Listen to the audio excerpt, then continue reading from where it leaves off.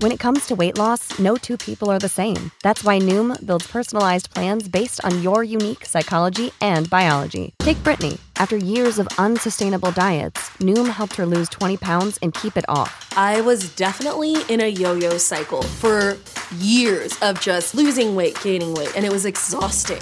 And Stephanie. She's a former D1 athlete who knew she couldn't outtrain her diet, and she lost 38 pounds.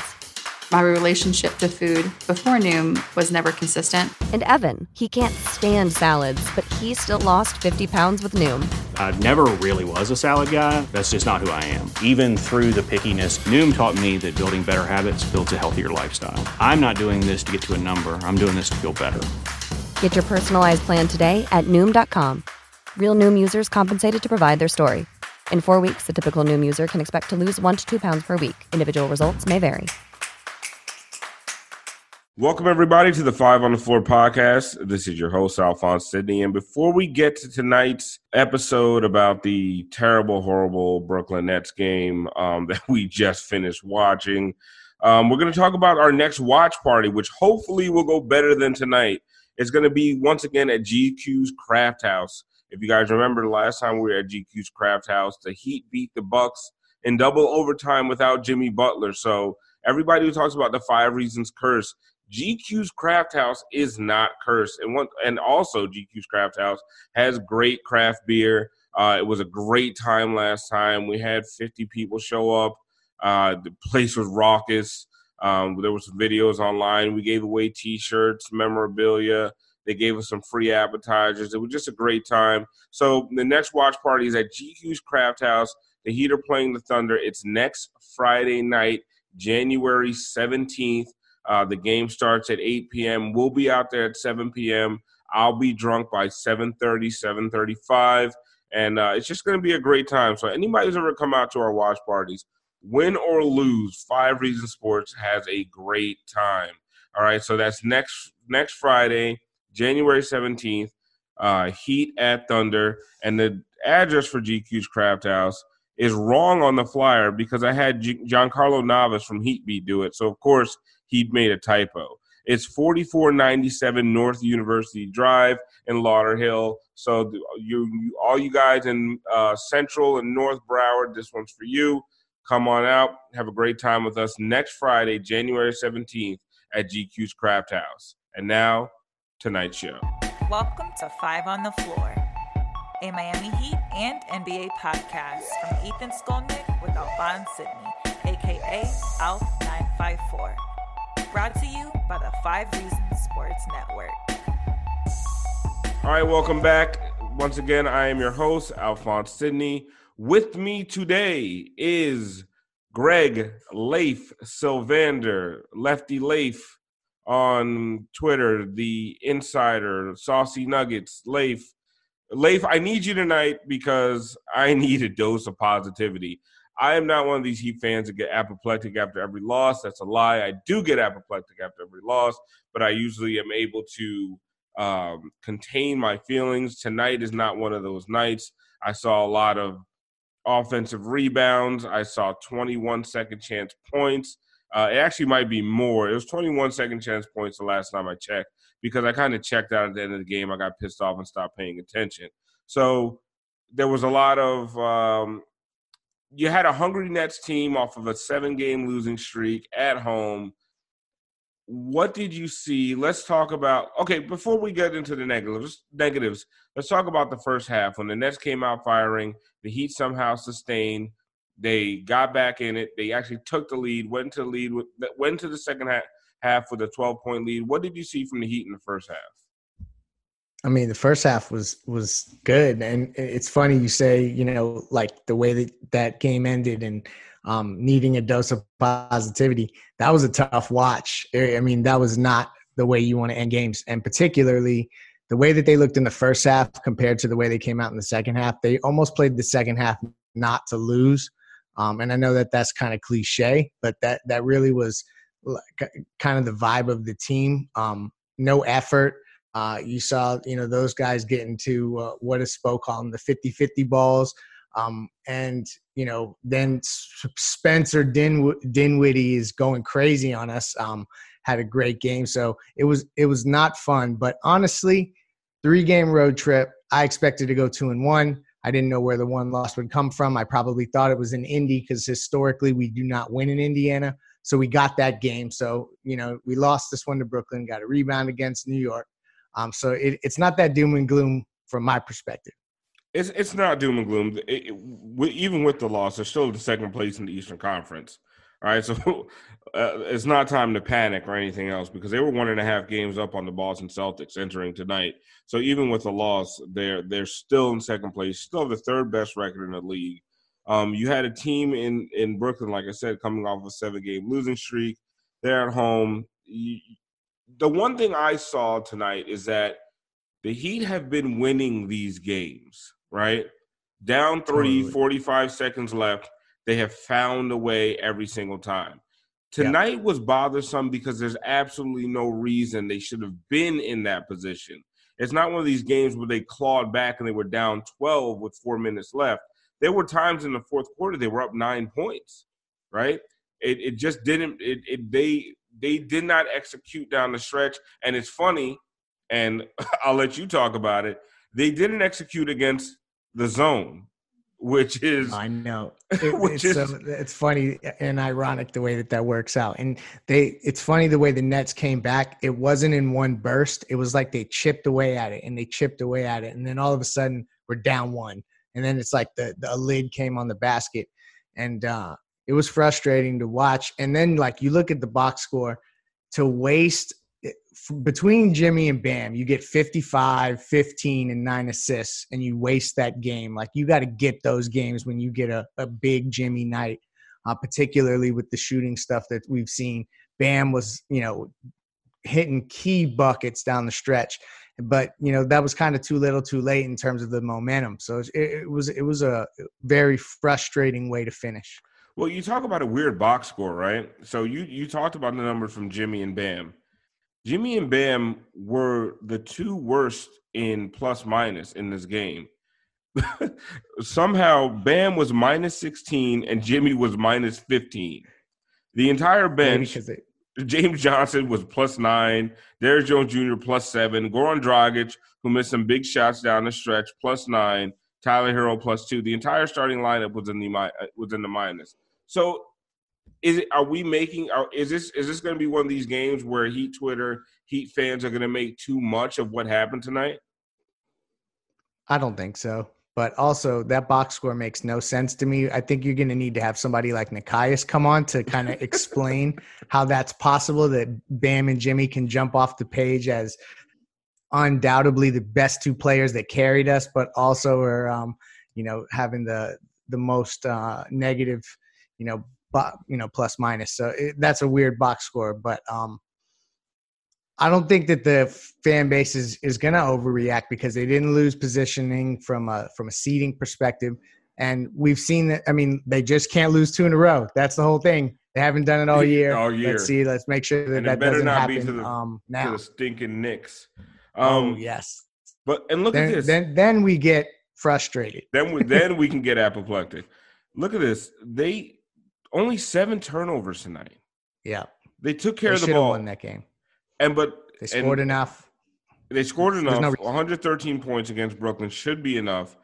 Brooklyn is the second worst team in the league when it comes to 3-point percentage. Tonight, they shot it from 3.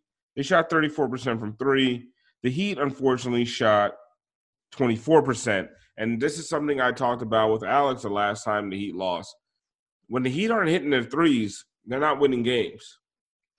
Yeah, and I mean they're the second best 3-point shooting team in the league for a reason, and like that's been a huge strength.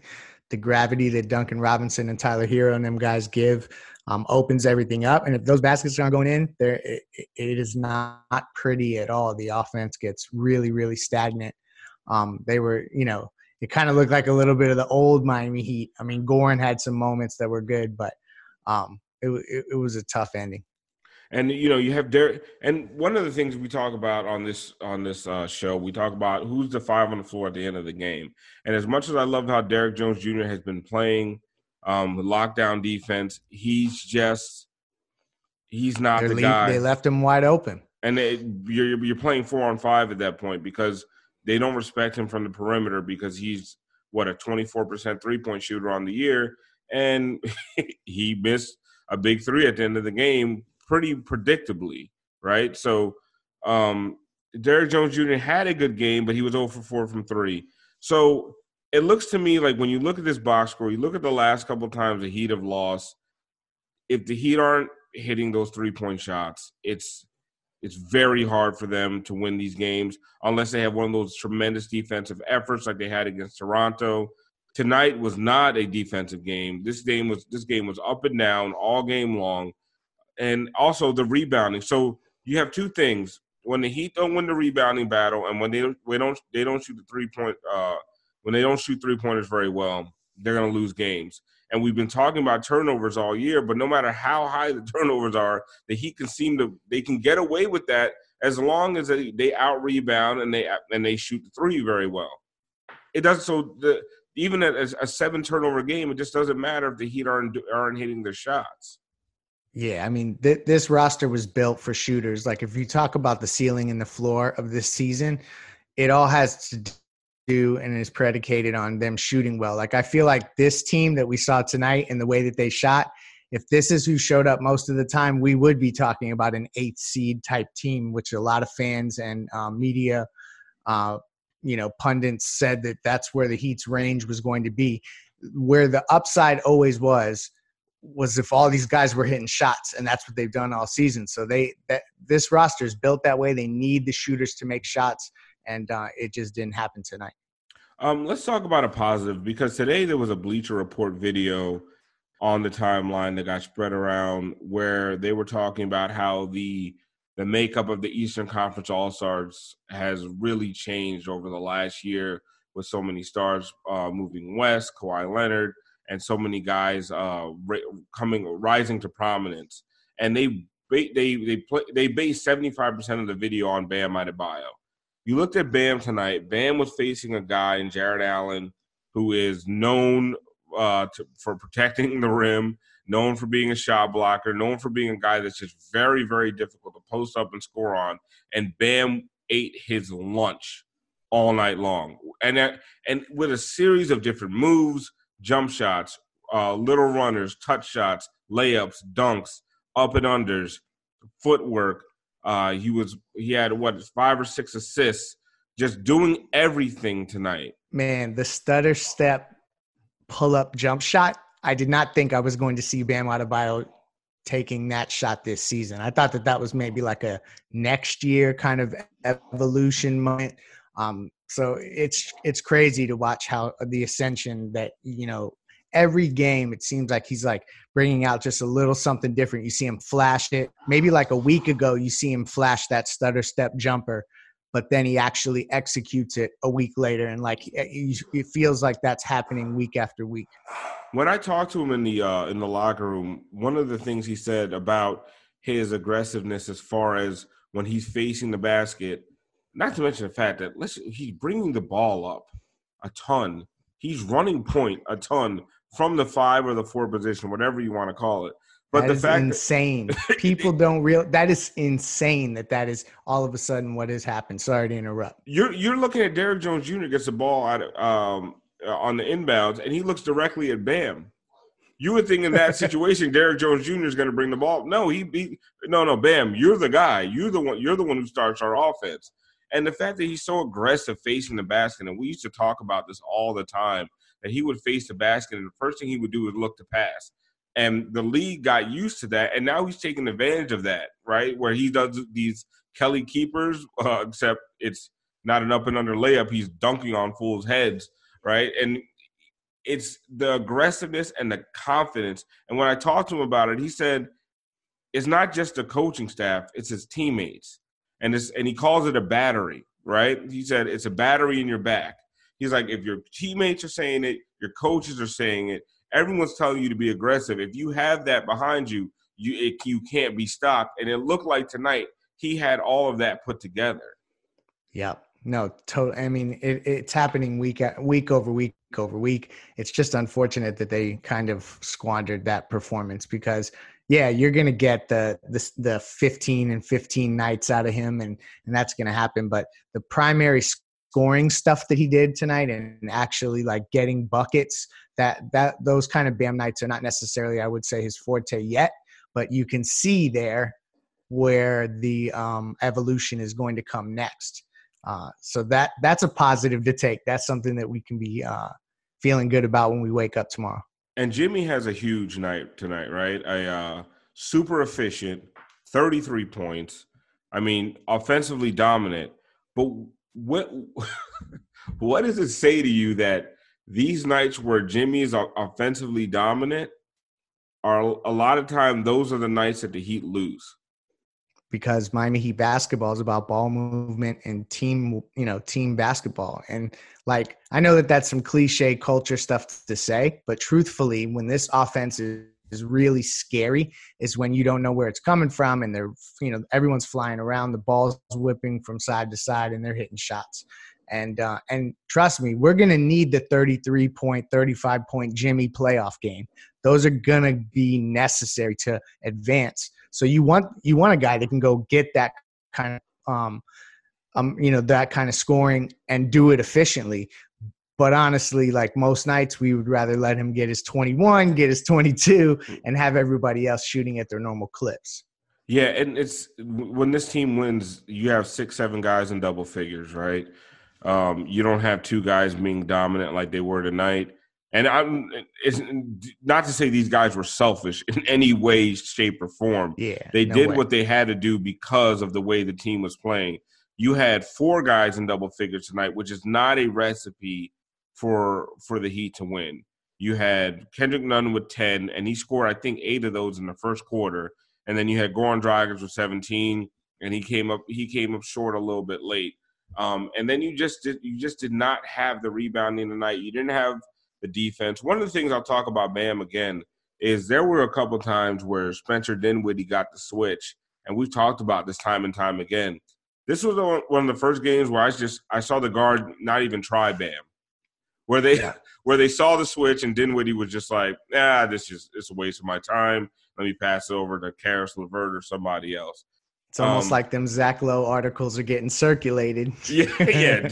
Do not think the Bam switch is a positive for you. It really isn't. I guess the next thing we can do is we talked about Bam. We talked about the fact that he has just been stellar. The buzz around the league now is Bam belongs in the All-Star game. And everybody getting all silly about Taco Fall having more votes than him. Who cares? Remember that fan vote only counts for 50% now, right, of the starting lineup.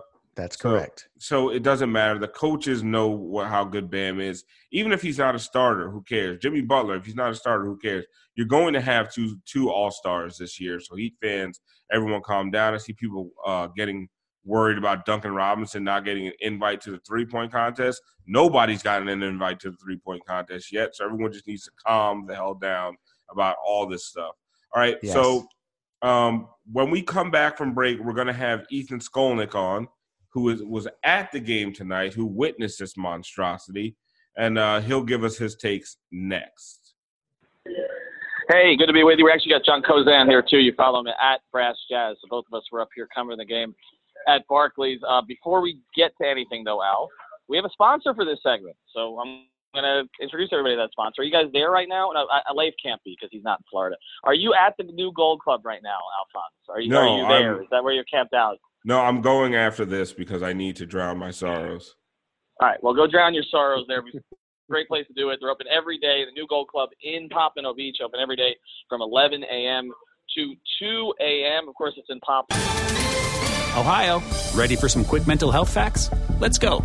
Nearly 2 million Ohioans live with a mental health condition. In the U.S., more than 50% of people will be diagnosed with a mental illness in their lifetime. Depression is a leading cause of disability worldwide. So why are some of us still stigmatizing people living with a mental health condition when we know all of this? Let's listen to the facts and beat the stigma. Ohio, challenge what you know about mental health at beatthestigma.org. No, it's real close to Powerline Road and Copans Road. So if you're familiar with that area, that's where it is. But it's not just the gentlemen's club, also the ladies. are welcome. Not just welcome, but they're free all the time. So if you have a girlfriend, you've got a wife, you've got both, bring them to the New Gold Club. And here's the thing also, they've got a kitchen open all night long. And like I said, no charge for women. If you go on Mondays, $5, you call it. You basically bring your glass and they fill it up all night for $5. So that's the New Gold Club in Pompano Beach. And that's a siren behind me, Alf. I'm not exactly sure why. But anyway, so I'm here with John, and this is a much different podcast than I was expecting. Let's do this. I don't want to sort of rehash everything for our listeners, but what was your one takeaway each so I can kind of play off of this? I think we both decided that the game was terrible. No, we talked about the fact that when the Heat lose a rebounding battle and when they shoot poorly from three, it's very hard for them to win. And that, and then we also just took away from the fact that Bam is 1,000% an all-star. Yeah, and the other big thing that I just think can't be ignored is that when you get 55, 15, and 9 from Jimmy and Bam as a duo, to waste that and lose that game, that hurts. You got to get those. Well, it's interesting. I can't figure out at this point why when Jimmy – it seems like the more Jimmy scores, the more likely we are to lose. And I never – going into the season, I never thought that was going to be the case.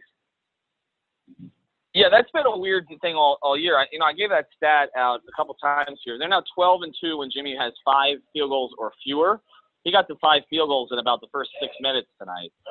They're actually what's even crazier is they're 16-3 this season when Jimmy doesn't play or has 5 field goals or fewer. It's like Spoelstra said, it's not like they don't want him to score, but it does seem like sometimes when he's scoring a lot that other guys don't get involved. Here's a couple takeaways for me. It's interesting to me that you're talking about Bam being an all-star tonight because while I agree with you, I don't think Bam was particularly good tonight for him. The stat line was really good, but there was no physicality there at all. Like, if you look at those offensive rebounds late in the game, he was letting guys get behind him. I think what you really saw at the end of that game is there are going to be some games that they need another big next to him. Because when it's him and DJJ or him and Duncan Robinson, if Bam is not rebounding consistently, and I know they had a pretty good JJ stint tonight, then they're going to have problems on the backboards. They just are. So I thought his numbers looked really good, but I don't think this was the kind of Bam game that I think he's sort of made his mark with. The other thing I would say is they got to look better against the zone. They used it against Philly, but it was really effective against them tonight. And we just get out of the locker room, and Dragic was asked why Butler didn't touch the ball more at the end of the game, and he said, well, the zone took us out of our offense. So they've got to clean that up also. Yeah, I mean, it's so ironic that the zone would throw them for a loop the way that they did, but it goes back to this roster and this offense is built. They need the shooters to make shots. The high upside of this team was always going to be that if the shooters were hitting shots, and tonight they didn't see that. And with Bam, I kind of agree with you from the standpoint of kind of the intangible stuff that he does and some of the passing and getting other guys involved, defense, effort, particularly in the second half. We didn't quite see the same Bam Adebayo that we normally see, but I think some of that can be attributed to the fact that he had to carry more of the offensive load. He was actually looking to get his shot, and they were going to him a bit there. And that kind of took away from maybe some of the other aspects of his game. One of the things, and a few people pointed out on Twitter, you guys, John, I guess give your take. Derrick Jones Jr. in the closing lineup, the fact that they don't have to respect him from the perimeter. He took a three, missed it poorly in the last few seconds of the game. What did you see from Derrick Jones Jr. at the end of the game? Does he belong out there with, like Ethan likes to say, the 5 on the floor to close the game? Oh, man, I don't know. I'm not sure when you need points that he's the guy you want shooting a three. So, I mean, defensively, he brings a lot to the table, but I don't think he was the one that really should have taken that shot at that moment. I mean, with like 10 seconds left, I think, down by 3. They kind of were just leaving him. He was the guy to leave open. Yeah. You hope that he can defensively make up for that and that he can be dynamic enough offensively in transition that he can still get minutes. But as the game slows down in the playoffs, it is something to think about. And Ethan alluded to it earlier about needing another big. This DJJ at the 4 thing, it works out well most of the time.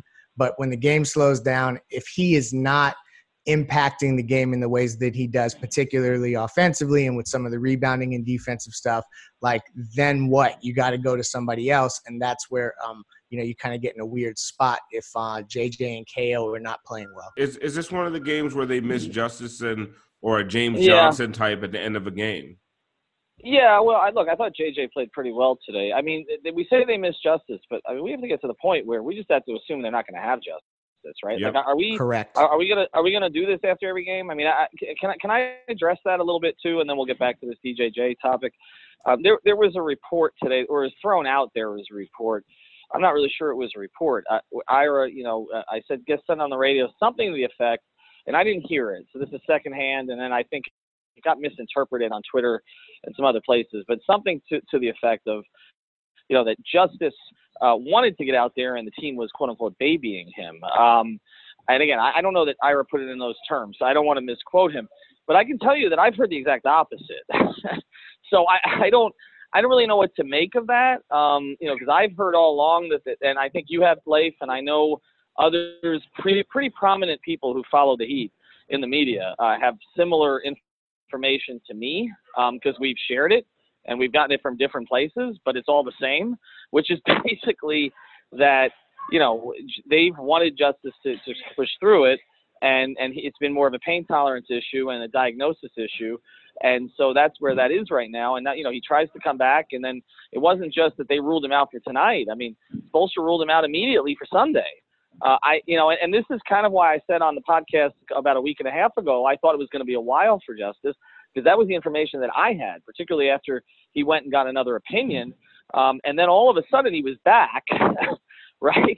And maybe there was some kind of a meeting in the minds there, but now he's gone again. And so I think, Alf, we got to stop doing that. You know what I mean? Like, we keep saying, well, if they had Justice, like until I see Justice play like 3 consecutive weeks, I'm going to assume they're not going to have Justice. Well, that's why I threw in the James Johnson caveat there. He can be, but the thing is, look, JJ made a couple threes tonight, but he's not a plus 3-point shooter either. The reality is that really the guy who was supposed to be playing in those minutes with Bam was Kelly. I mean, if you go back to the beginning of the season and you were to say, okay, who's going to be the player, the big out there with Bam late in game? KO. Who could make a three and handle the ball? It was Kelly, right? But he's completely fallen out of the rotation. I almost feel like we've given that short shrift. Like, we've just kind of assumed he's out of it now because he hasn't played well. But they were counting on him at the beginning of this season. So I don't know if it's the knee injury from playing with the Canadian team or what, but he's not in the mix. And so what's happened now is you don't really have a set closing 5 because you don't have Winslow, you don't have Olynyk. And, tonight, look, he's always going to lean on Dragic, okay?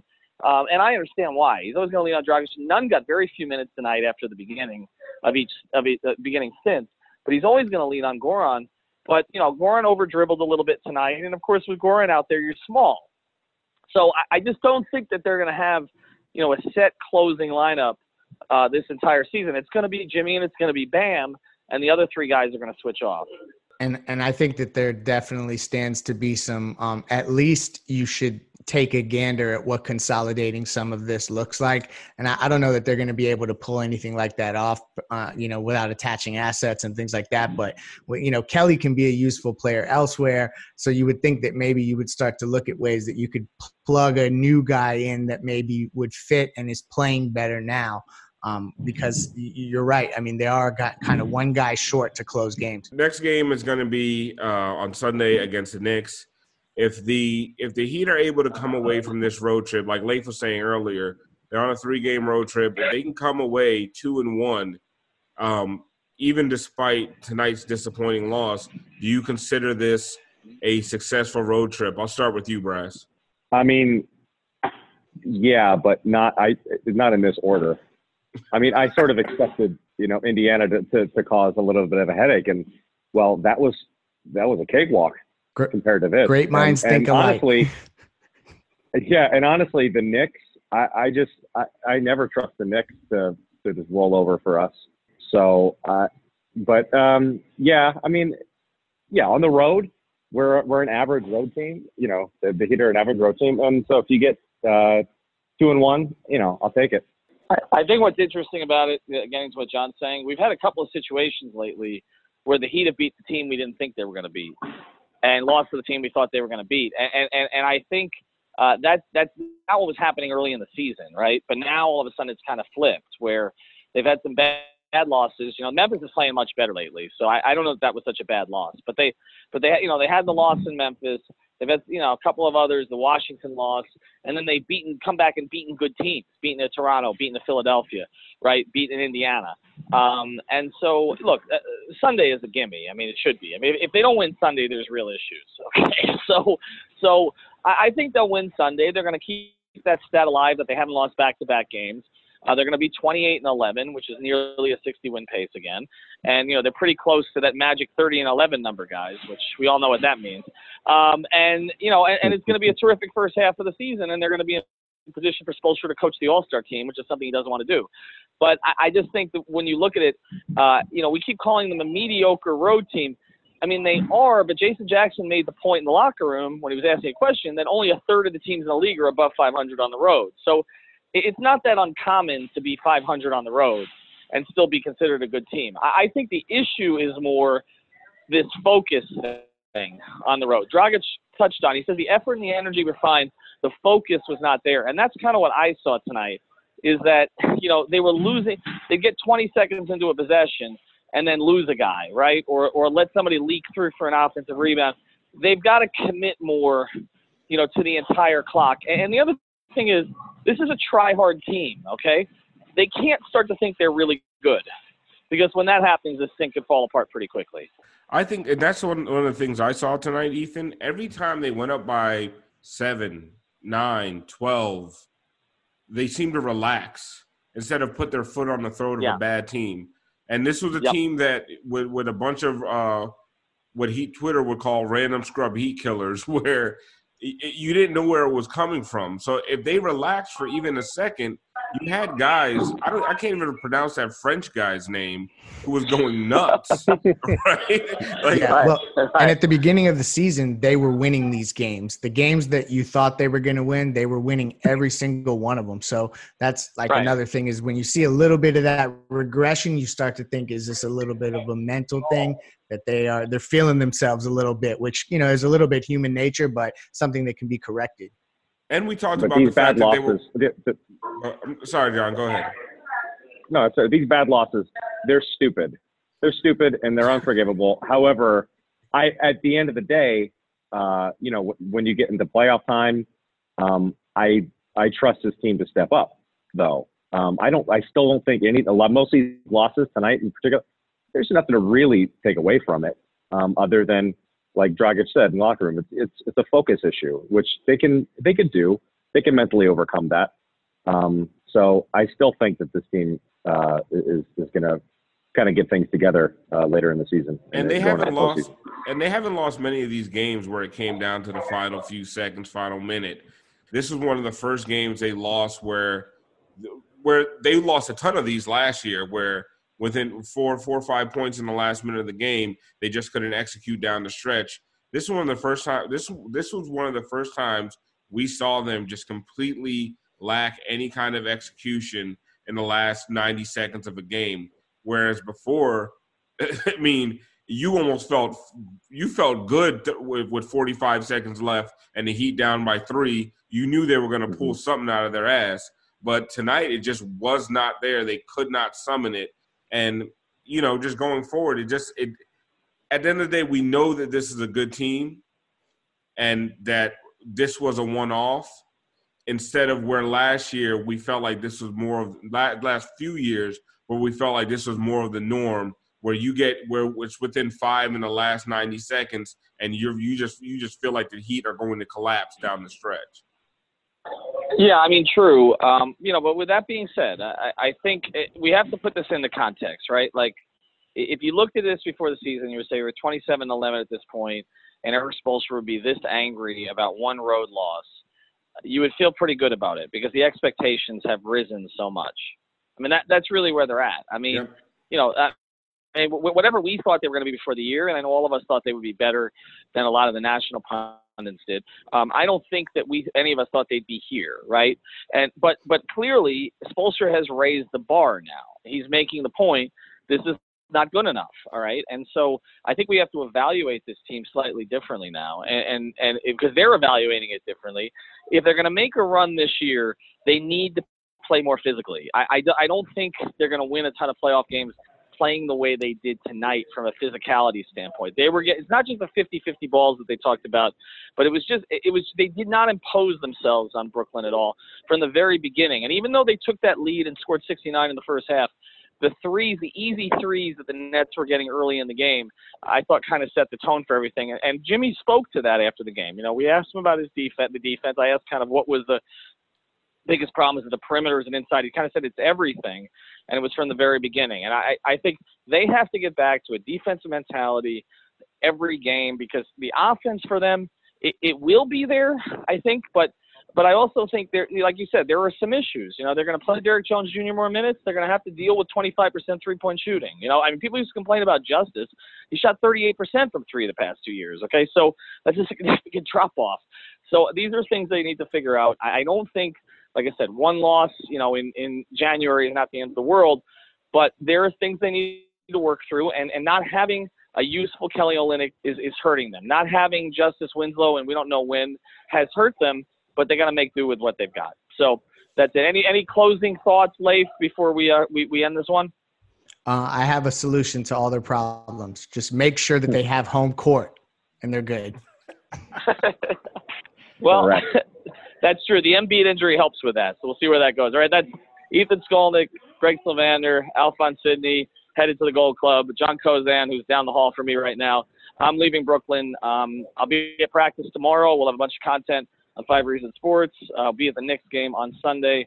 And I got a piece coming out. I talked to pretty much every player on the roster about their first encounter with Jimmy Butler when he came to Miami, and I got some pretty good stories. So that'll be on Monday or Tuesday. Check out Guts Check with Leif on Tuesday. Nekias Duncan obviously has his launching pad on Monday. And thanks again to Seltzer Mayberg, another of our great sponsors. Find them at onecalllegal.com. Make sure to spell it out, ONE, calllegal.com. Someone there 24 hours a day to handle your legal claim, whether it's immigration, personal injury, or just about anything else. So go to Seltzer Mayberg. Again, that's onecalllegal.com. Thanks for holding it down, guys. Thank you for listening to the Five on the Floor on the 5 Reasons Sports Network.